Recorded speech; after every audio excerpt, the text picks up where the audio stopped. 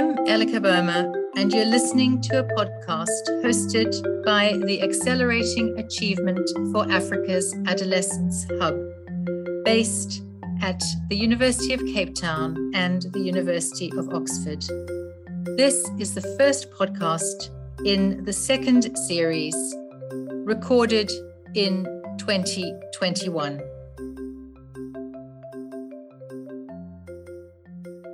Hello. I'm pleased to introduce this Accelerate Hub podcast on narrative, intervention, and motivation. It's the first in our second series of podcasts on subjects related to intervention and storytelling in African contexts. My name is Elika Burma, and I'm a writer and a novelist, as well as being the co-lead of Work Package 3 in the Accelerate Hub. I'm also a professor of world literature and English at the University of Oxford. I'm delighted to be joined by three experts on narrative and intervention, each of whom approach these topics from their own particular expertise relating to education, psychology, storytelling, and motivation. I'll introduce them in a moment. A word on the Accelerate Hub, based at the University of Oxford and the University of Cape Town, funded by the UKRI GCRF. The Accelerate Hub's goal is to improve outcomes for 20 million adolescents in 34 countries across Africa. It sets out to achieve this by identifying interventions that have the potential to improve multiple outcomes related to the UN's Sustainable Development Goals. Joining me in this conversation about narrative, motivation, and intervention are Alude Mahale, Robert Muponde, and Tamsin Rashah. I'd like to take a moment to introduce them in alphabetical order. Alude Mahale is a Chief Research Specialist in the Inclusive Development Program at the HSRC in South Africa. Her research experience ranges from youth social justice work to using participatory methodologies for work in the sociology of education.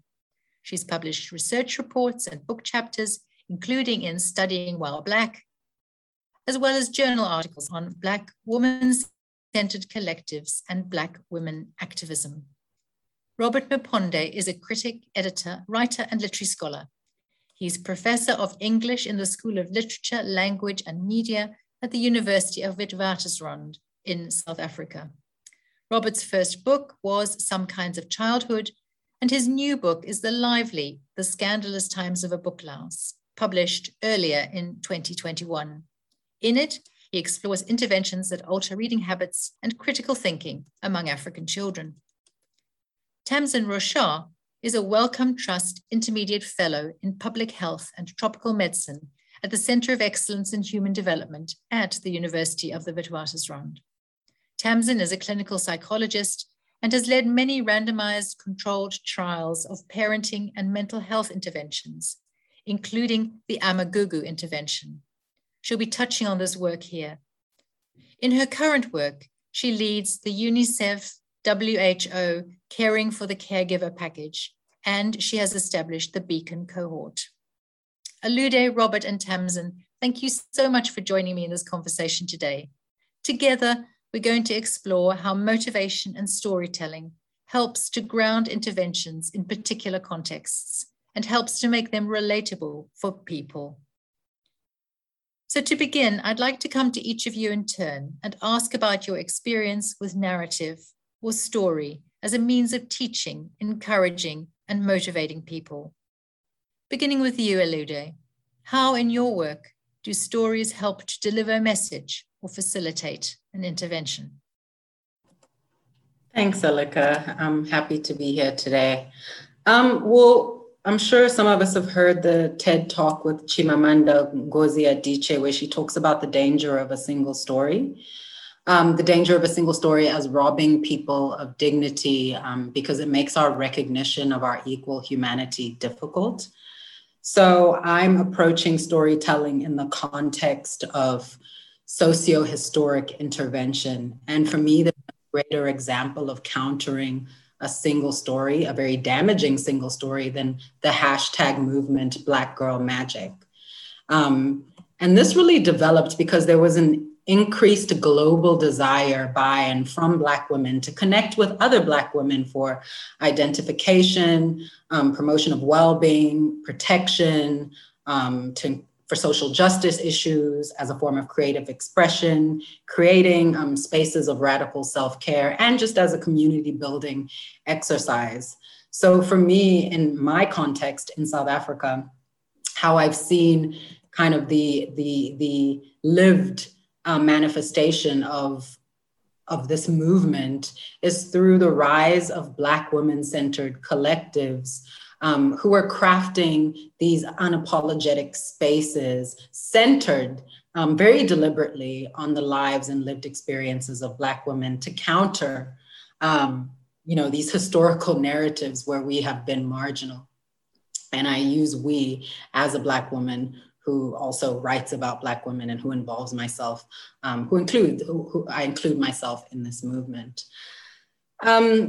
Also, already in the late 60s, when we think about in South Africa, the Black consciousness movement, Biko was already in Black consciousness defining what would be the kind of antecedent of Black girl magic, Black consciousness as this inward-looking process that rejects whiteness and instills in the Black community self-determination and pride. But also really critical, I think, to this Black girl magic movement is poet and writer Audre Lorde's work, whose early writings on Black radical thought and on women organizing together with Biko kind of form this antecedent to what these growing collectives I see doing and what these growing collectives in South Africa are doing.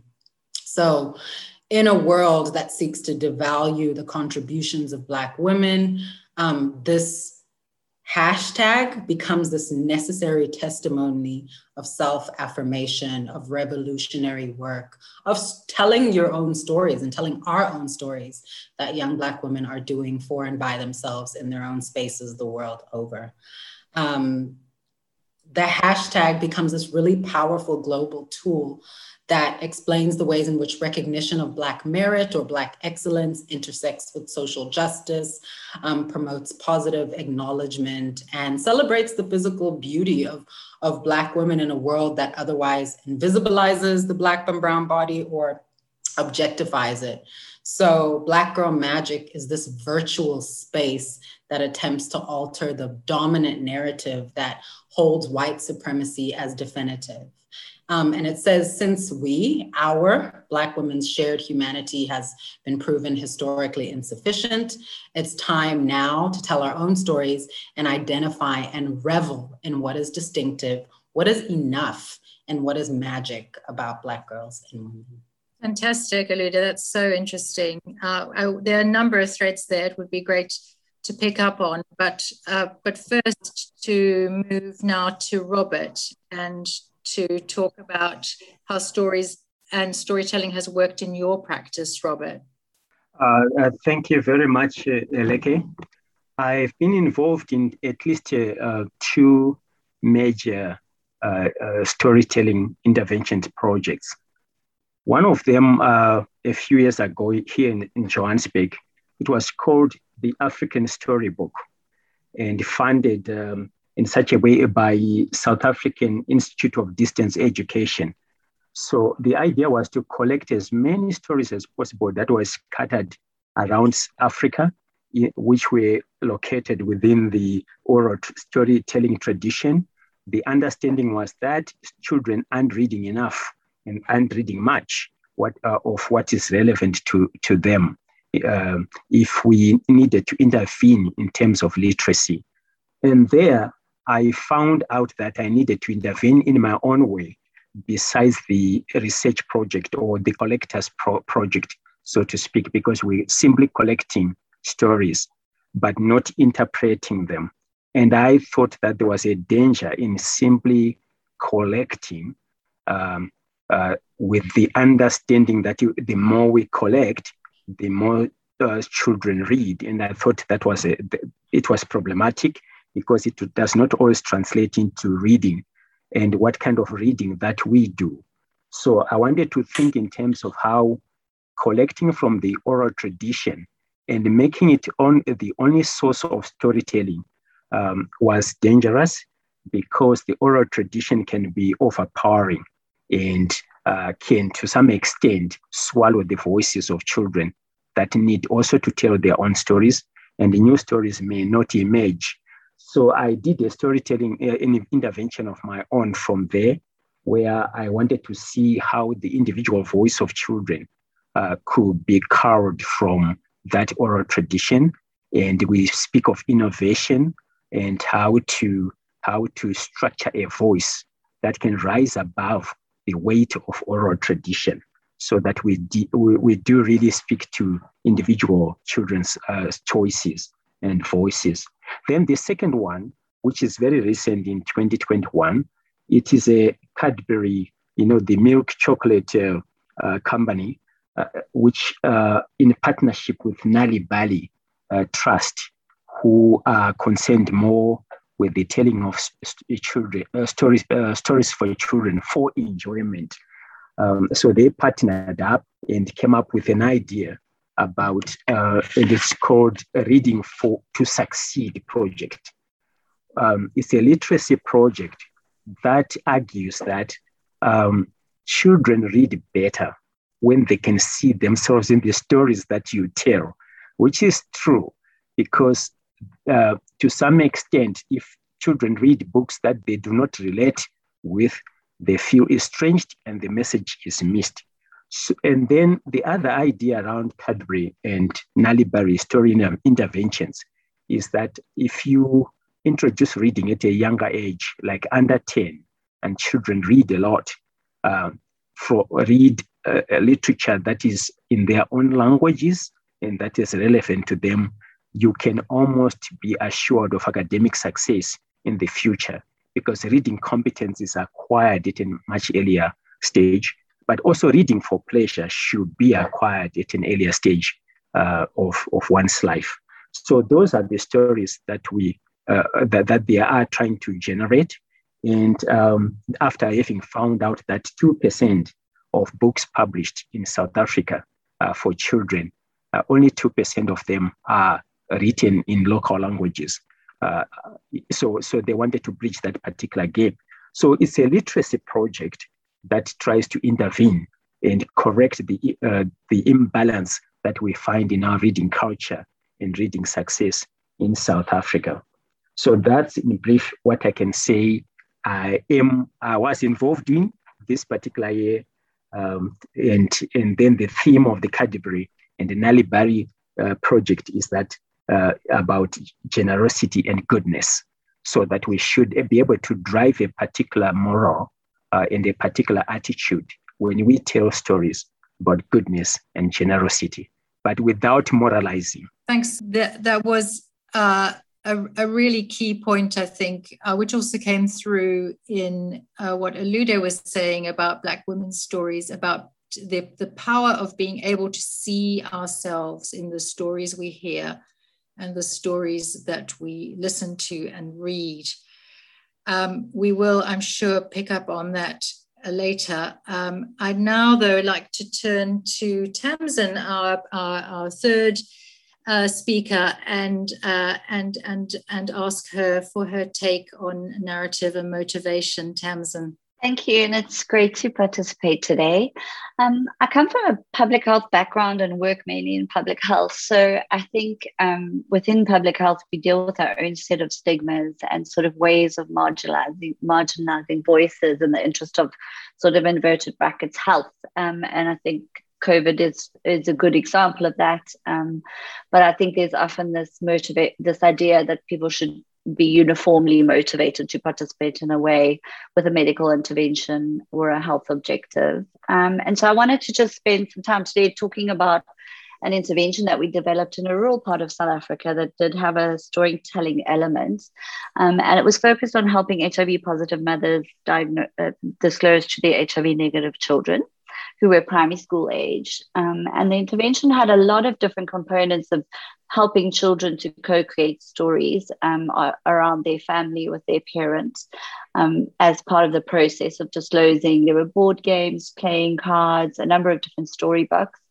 And certainly all of those influence motivation. But I wanted to just focus on the mother's HIV story. So although the intervention came out of a piece of formative work where mothers of this age group of children were saying this is the real challenge we're facing and we need interventions to support us around this, we still went into the intervention design knowing that HIV is very stigmatized, it can be quite emotional and difficult to talk about, and that we're not starting from a situation where there's necessarily high motivation to participate. And so we just tried something out that worked very well. It was called My HIV Love Story.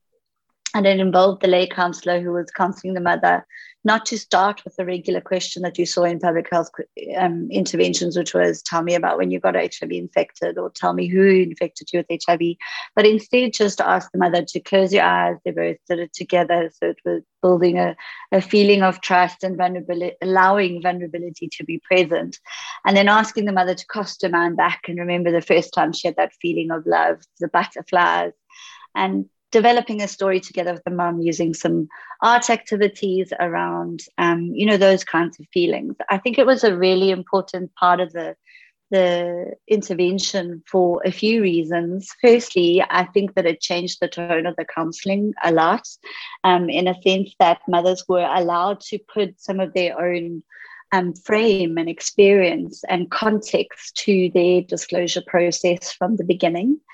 It also made some quite strategic changes in the nature of the relationship between the counsellor and the mother. So we would, counsellors and mothers had related to us that they would often just feel that they could go into this shared space where there was joking and laughing about common teenage experiences, for example. So I think just allowing, it sounds like a simple thing, but allowing a woman who has largely been sort of labeled as being HIV positive and is having interventions directed at her, the opportunity to frame her own story, and to find a positive place to start certainly helped us. And we had very high uptake and very high rates of disclosure. And I think a lot of what the formative work told us in women's own words was that they felt humanized. And by feeling humanized, they felt like they could trust the intervention, or they could at least try and be open to what the intervention might offer. So I'd leave it there. Thanks so much, Tamsin. Again, a really fascinating testimony from your experience with storytelling and intervention. I mean, there are a number of different ways we can go, and I'm sure we'll end up circling through all of them. But just to move the conversation, as it were, to the next phase, I'd like to turn to each one of you in the reverse order in which we just heard from you, and ask you, it's a very concrete question. I'm really struck by how all three of you, from your different perspectives, have talked about the real importance of stories of the self, and framing your own story, being able to tell your own story, validate your how you feel about your body, or validate your experience, or, see yourself in the oral tradition. What in your different projects particularly helped with framing that story of the self? I'm really thinking of very practical techniques. Did you use certain props? I was noticing, Alhuda, that you, for example, talked about hashtag Black Girl Magic. Was social media helpful in that example? If you could just talk a bit about the props that you've used, and the techniques that have been particularly helpful. Tamsin, you can perhaps just sort of, as it were, continue the baton from what you were just saying. Yeah. I think certainly creating an environment and a space and a tone where stories are welcome is key. And obviously I focused mainly on maternal and child health and child and parent mental health. So I think for us, activity and play, and being able to talk through something while doing activity has always been a really helpful tool. So using card games and things that you can do while having a discussion certainly helps around difficult psychological discussions.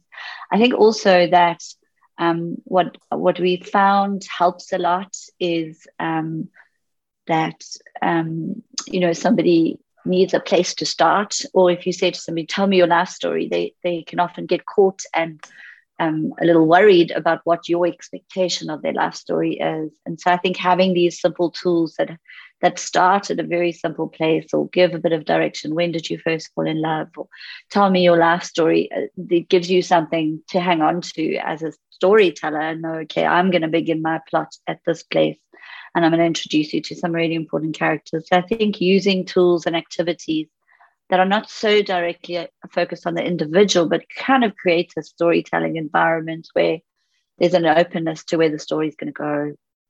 So interesting, Tams. If I can just pick up on one thing, so that we can, as it were, because this is an audio medium conversation, we'd like to see what this thing is. So you talked about card games. What kinds of cards are these prompts to the women to tell their stories to their children? So we had a very simple what we called the HIV disclosure card, which was a body map really that the mom would use, and she had a series of stickers.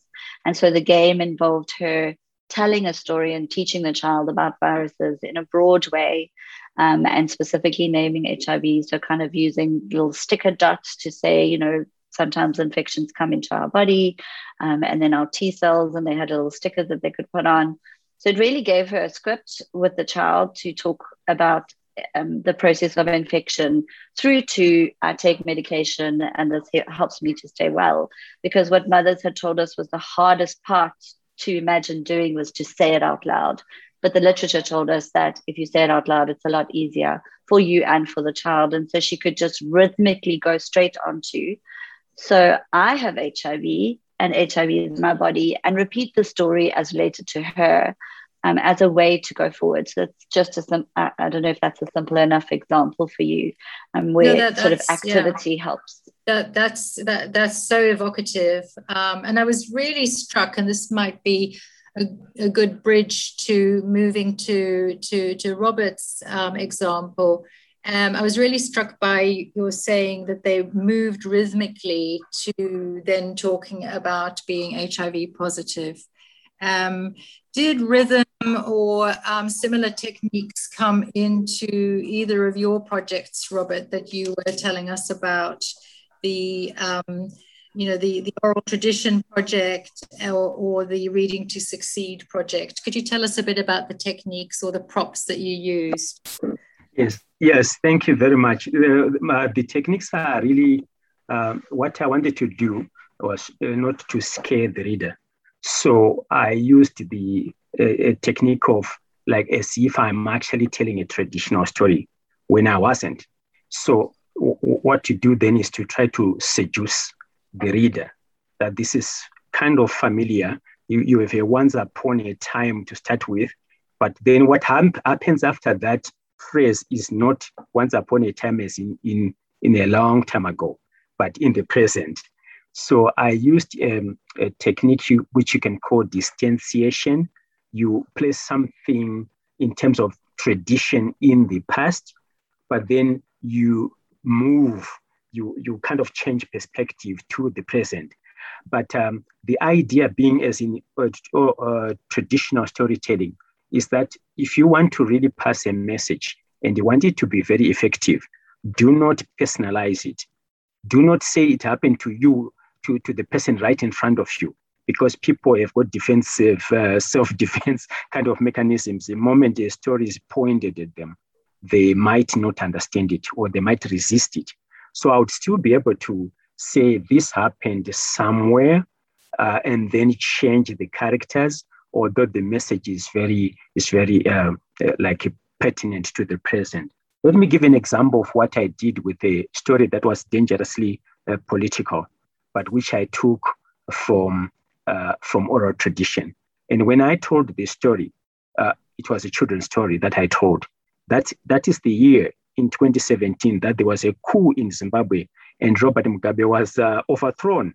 And that story, I did not quite know that it had resonance with the political temperature in Zimbabwe at that time. And I went to read the story there. So the story was about from an oral tradition about how animals were faced with a drought, and every one of them threatened with death. So what do you do? So what you can do, you can read whatever you like from there about what that drought is. It could be political, it could be in many senses. And that's what seemed to have happened, that it was a political drought and people needed to do something about it. So one animal stood up and said, let's dig a well so that we all survive. And another animal, the hare, said, I'm not going to do that because in the past, you guys have not worked with you before, and I don't like you because you've got the habit of drinking all the water when we find it, and you have the tendency of wanting to eat me when you have run out of meat. So I'm just saying it in brief. So the technique there then is to say, okay, these are animals. But what I shift from there now is the moment the hare is found and is punished for not participating in the project, I introduce a different technique, and this is taken from rights reading, the rights reading environment, where I read human rights into a traditional story that had nothing to do with human rights, because in the traditional story, you would probably celebrate the ways in which human rights or animal rights are not respected. When you celebrate that, when the hare is punished, you celebrate, but you never get to understand why the hare has got an individual choice to make. He does not have to participate in this project, collective project, because it's inimical to his own interests. So I read it that way, and some people who were in the audience, some of them, coming from the establishment itself, decided that what I was doing was to be reading about the fermenting political discontent in the country, where everybody was being forced to go into agriculture to save the country, but it was not working. And a very good example, I think, of how a traditional story can work to distance a particularly difficult situation from people that they're finding very difficult to talk about. Elude, to turn now to you, and still on this question of techniques or prompts, Tamsin has talked so interestingly about these prompt cards, body map. Robert has talked more about sort of oral codes and this technique of distanciation. You touched earlier on social media. I wondered what particular techniques and props worked well in your intervention with storytelling. So I think there are a number of devices really that these Black women-centered collectives use, from poetry, prose, storytelling. But I think it was great when Tamsin spoke about, in the context of her intervention and working with the mothers, that creating a space where stories are welcome, these open spaces where stories are welcome, is the first step and really critical to the success of the method. And so, for example, with one of the collectives, the Feminist Stokvel, which is 8 Black women coming together, their whole mission was not only to create a space where stories are welcome, but to create a space where Black women can feel safe to speak their stories, to provide a counter narrative to this single story, and the perception and historical perception of Black women as caregivers, as reproductive vessels who are not allowed to be, for example, beautiful or sexual. And then also I really appreciated how Robert spoke to his intervention as not only about children's literacy, but also about representation. And I think that's also another thing that's critical about this Black Girl Magic hashtag, is about representation. It's about identification. Another one of the women in the Feminist Stokvel cohort collective, Lebogang Masango, is a sought after poet, and she wrote a children's book called Mbumi's Magic Beads, about friendship between a group of primary school aged Black girls who admire one another's beautiful African hair, because hair is so political for Black women. Audre Lorde, she reminds us that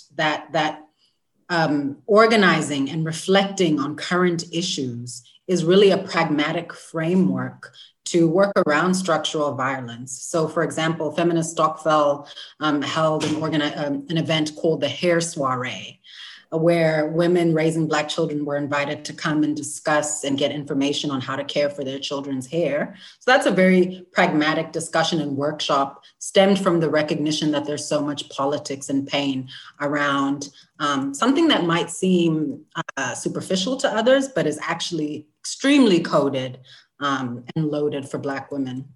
Another collective, the For Black Girls Only collective, FBGO, they enact their mission in a number of ways. So they use visual art, they use film, they use writing, they use dance and poetry to kind of execute their work, to share and analyze and produce knowledge about contemporary Black girlhood and Black womanhood. What I think ultimately is really important is Audre Lorde has this really important essay called Poetry is Not a Luxury. So while these methodologies, poetry and prose and dance and visual art, they might seem inconsequential to some, but Lorde reminds us in her essay, Poetry is Not a Luxury, that something like poetry is not to be taken lightly because it's a manifestation of ideas and experiences that haven't yet been crystallized. Like Steve Biko also writes about the power of poetry for Black people. And he talks about how with Africans, music and rhythm are not luxuries, but part and parcel of our communication.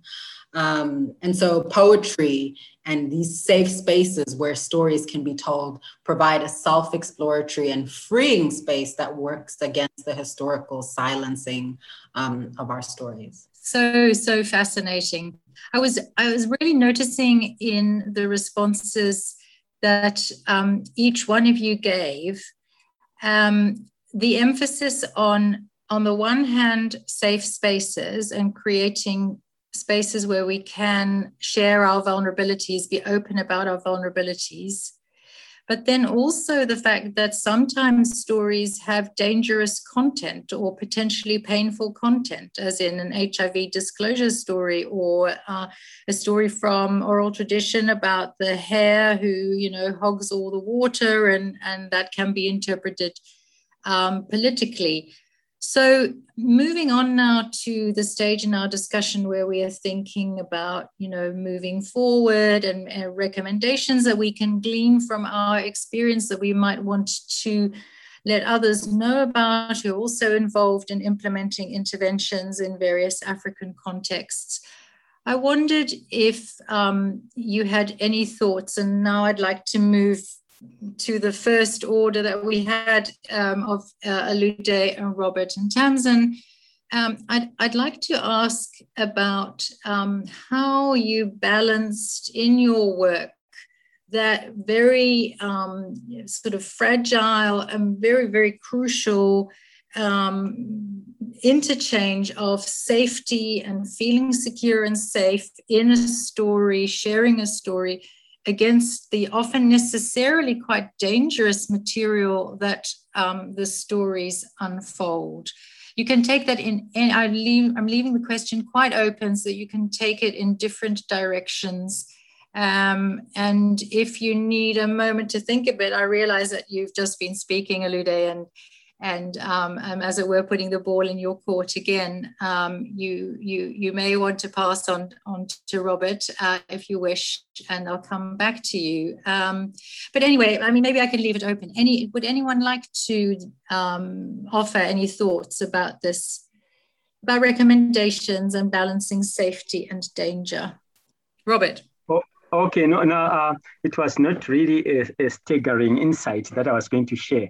I was just thinking aloud and saying the kinds of, because I think it's Alude was talking about poetry and what it does, that is to some extent a precursor to formed thought.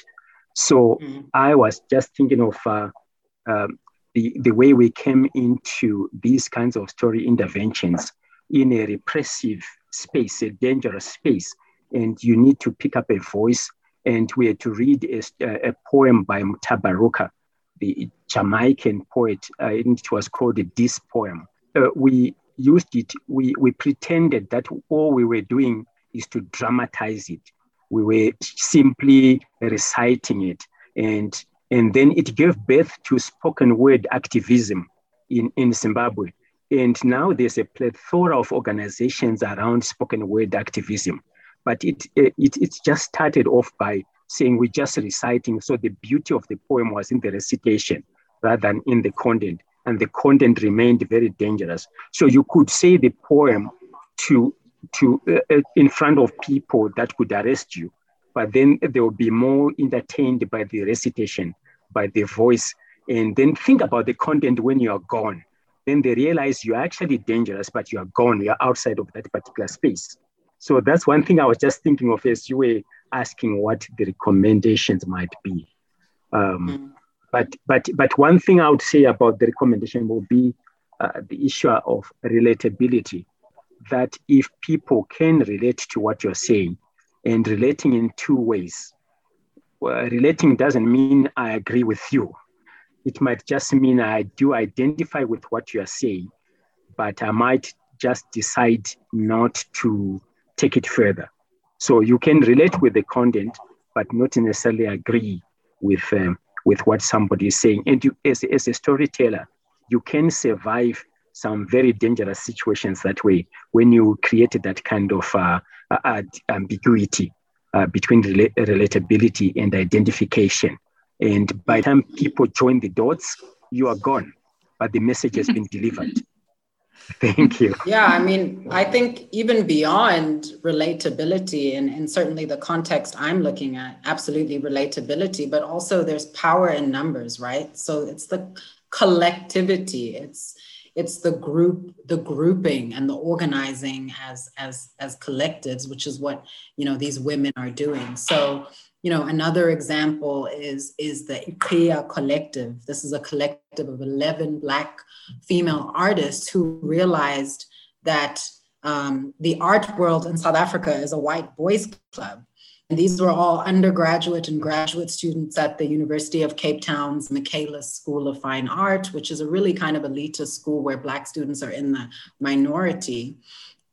And IKEA recognized the lack of recognition that Black women individually were getting in South Africa's art landscape, and they pointed that as the reason for reuniting. So it's kind of ironic that in order for their individual practices to be recognized, they had to form a collective. But what was amazing was that the original frustration that was the catalyst for them joining forces led to this collective of women becoming extremely significant and influential. So I think the relatability, yes, the identification, yes, as who they are as Black women, but also the importance of the group, the importance of collective mobilization and organizing. Fantastic, Olude and Robert. In your experience, Tamsin, have you had any similar related experiences about balancing danger and difficulty against safety and sharing comfortably? I feel like it's potentially a bit shallow, but I think almost in the opposite direction, thinking about, because I work in public health, I think I've had more experiences of people who come from a health background feeling so concerned about danger that they feel a need to control an intervention so much that it becomes very relevant to them, but not at all relevant to the person who is supposed to be supported by the intervention. So I think you can think about danger in a number of different ways. And I think for myself as a person who designs intervention, I think it's also important for us to reflect on what danger are we bringing for people and what barriers might we place in them being able to harness what we are able to give in a meaningful way in their own lives. So, the hundreds of systematic reviews will tell, well, not hundreds, but a lot of systematic reviews will tell you that if you can have the best working intervention ever in health particularly, and people don't take it up, or people use it in a way they're not supposed to. And so I think it's important for us also to just reflect that these ideas of danger, these ideas of difficult truth are created by ourselves. That's part of our story. And I think we have a responsibility to try and make sure that we hold that. It can be very helpful. It's certainly been helpful in my life to help me kind of be motivated in my own work. But I think stories can change, and stories are alive, and stories can be reinterpreted. And I think so in our Amagugu work, it was very much about saying there is difficult things to talk about, but you can talk about difficult things. And difficult things help you then build a different story.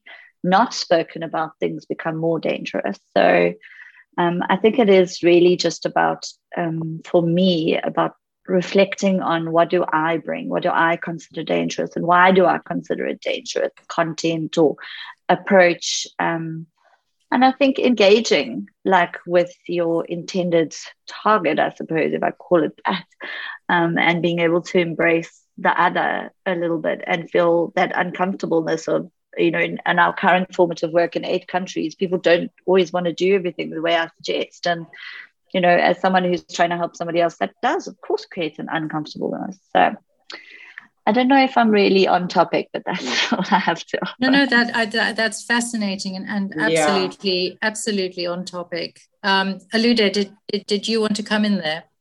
No, I just thought it was a really important point. I mean, I haven't been speaking in this conversation in the context of my own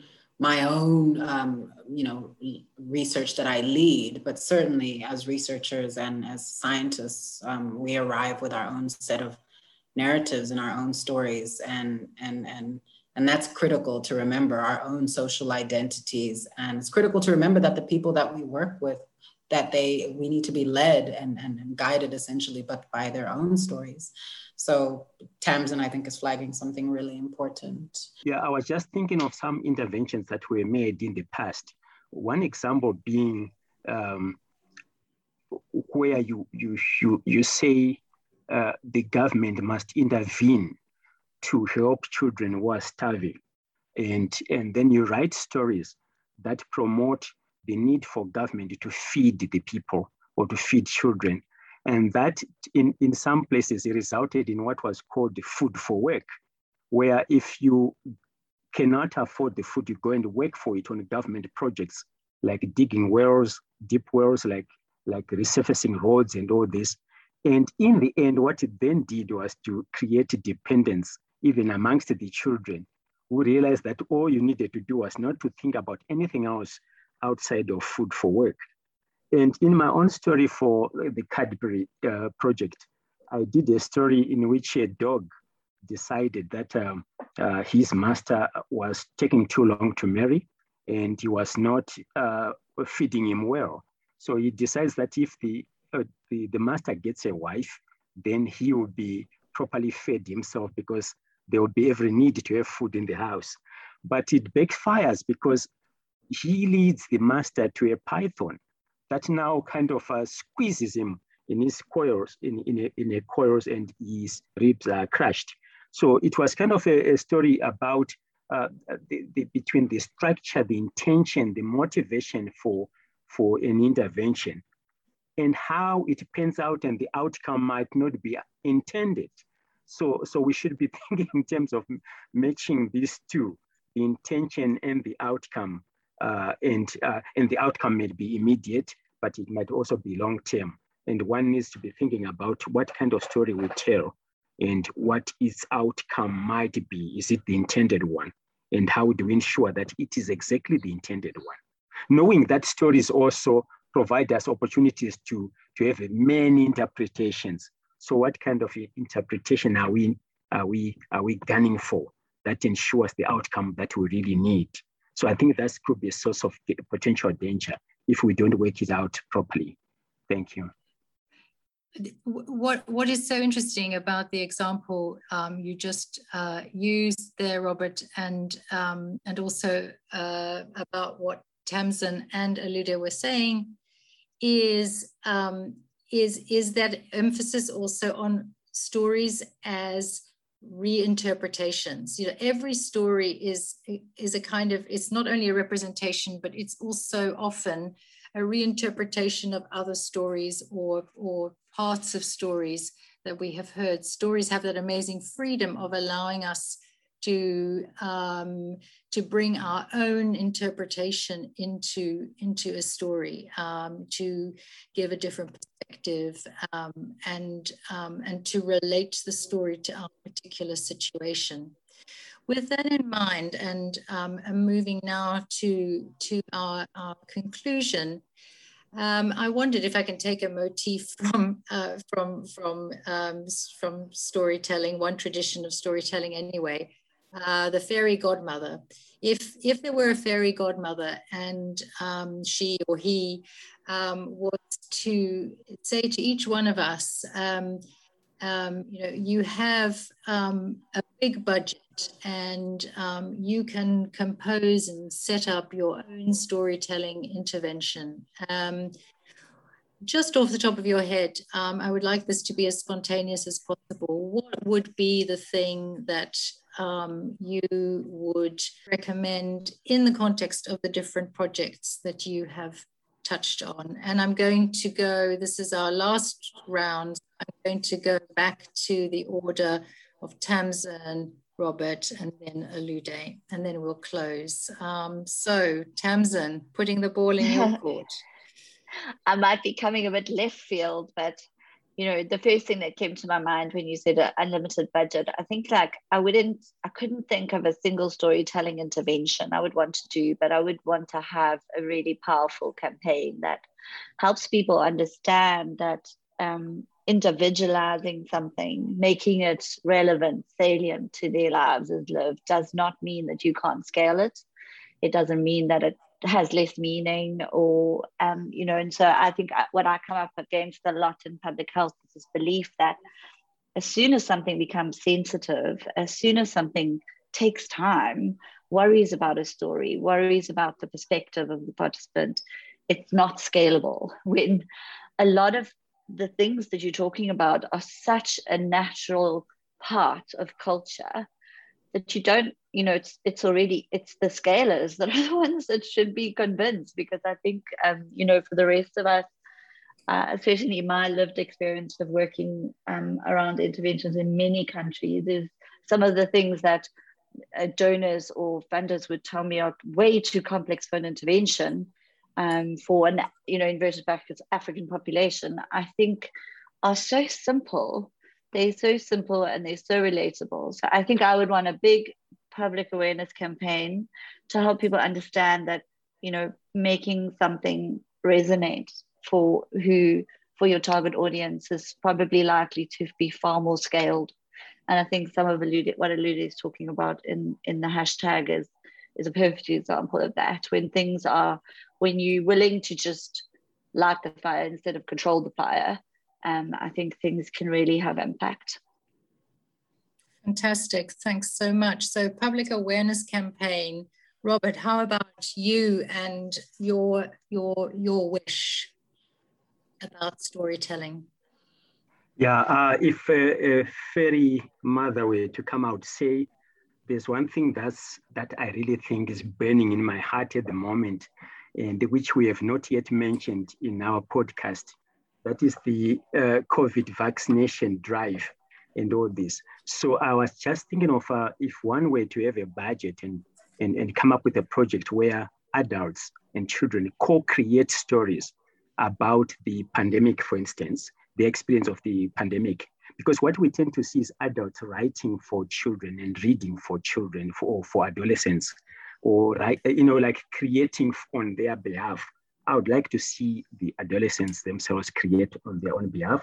And I would like to see how they would navigate two very powerful stories around the vaccine, for instance. There's what is called the anti-vaccine brigade, very strong in terms of its stories and the visuals and the videos and the narratives they bring to support their arguments. And then the pro-vaccine ones. So that socialization at the moment amongst children would be based on whether somebody has been vaccinated or not. And I would want to see how children and how adolescents would create that kind of narrative that makes adults are vulnerable because they are the ones who are dying the most. And this time around, it's the children that you don't necessarily need to be protecting, but the adults have been put in a very vulnerable position that they are the ones who need to be protected so they can take care of their children. I want to see how this change of paradigm can be articulated as a story intervention around identities, around power. That's what I would wish to see. Thank you. Thanks so much. Thanks, Robert. That's great. I heartily wish for that too. Alude, your fairy godmother wish in relation to storytelling and intervention. Off the top of my head, I don't think mine is particularly novel, but I think it's really important. I think in the interest of countering single stories that we've been told for decades and centuries, it's about reclaiming the stories of the past.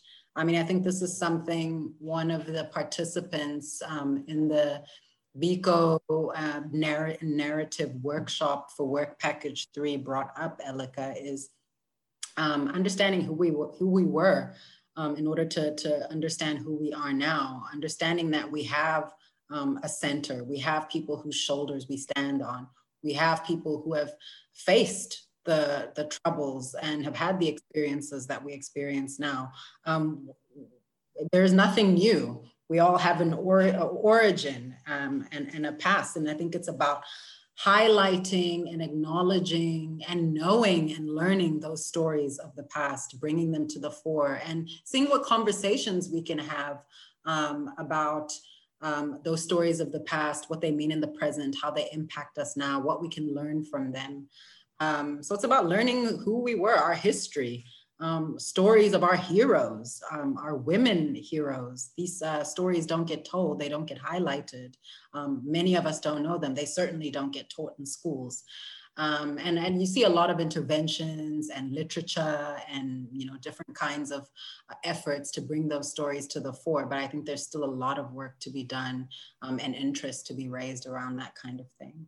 So yeah, if the money were endless, I think it would be about excavating those stories of who we are, those places of origin, objects, people, all of that, telling those stories, and having young people kind of hear them, understand them, relate them to who they are now, or how, or maybe not, or how different things are now. That conversation between past and present and future, more importantly, what can we learn about these stories of the past to help us to go to where we want to be going in the future, would be my wish list, I guess. Thanks so much. So our recommendations, each one of them very strong, or narrative interventions going forward are reclaiming the powerful stories of the past and in relation to women and to men, but in relation in particular to groups overlooked, to co-create stories between adults and children, in particular in the present moment about the COVID response and vaccination. And then your idea, Tamsin, of scaling up and convincing the authorities through a public awareness campaign about the absolute vitality and necessity of storytelling in our lives to deliver messages and to motivate us. That's a fantastic point on which to close. And I'd like to thank you all again. Alude Mahale, Robert Mukonde, Tamsin Rashar from the Accelerate Hub. Thanks so much for joining us today and participating in this conversation. Thanks very much for listening to this podcast. Do have a listen to others in this ongoing series on intervention, storytelling, and many other configurations.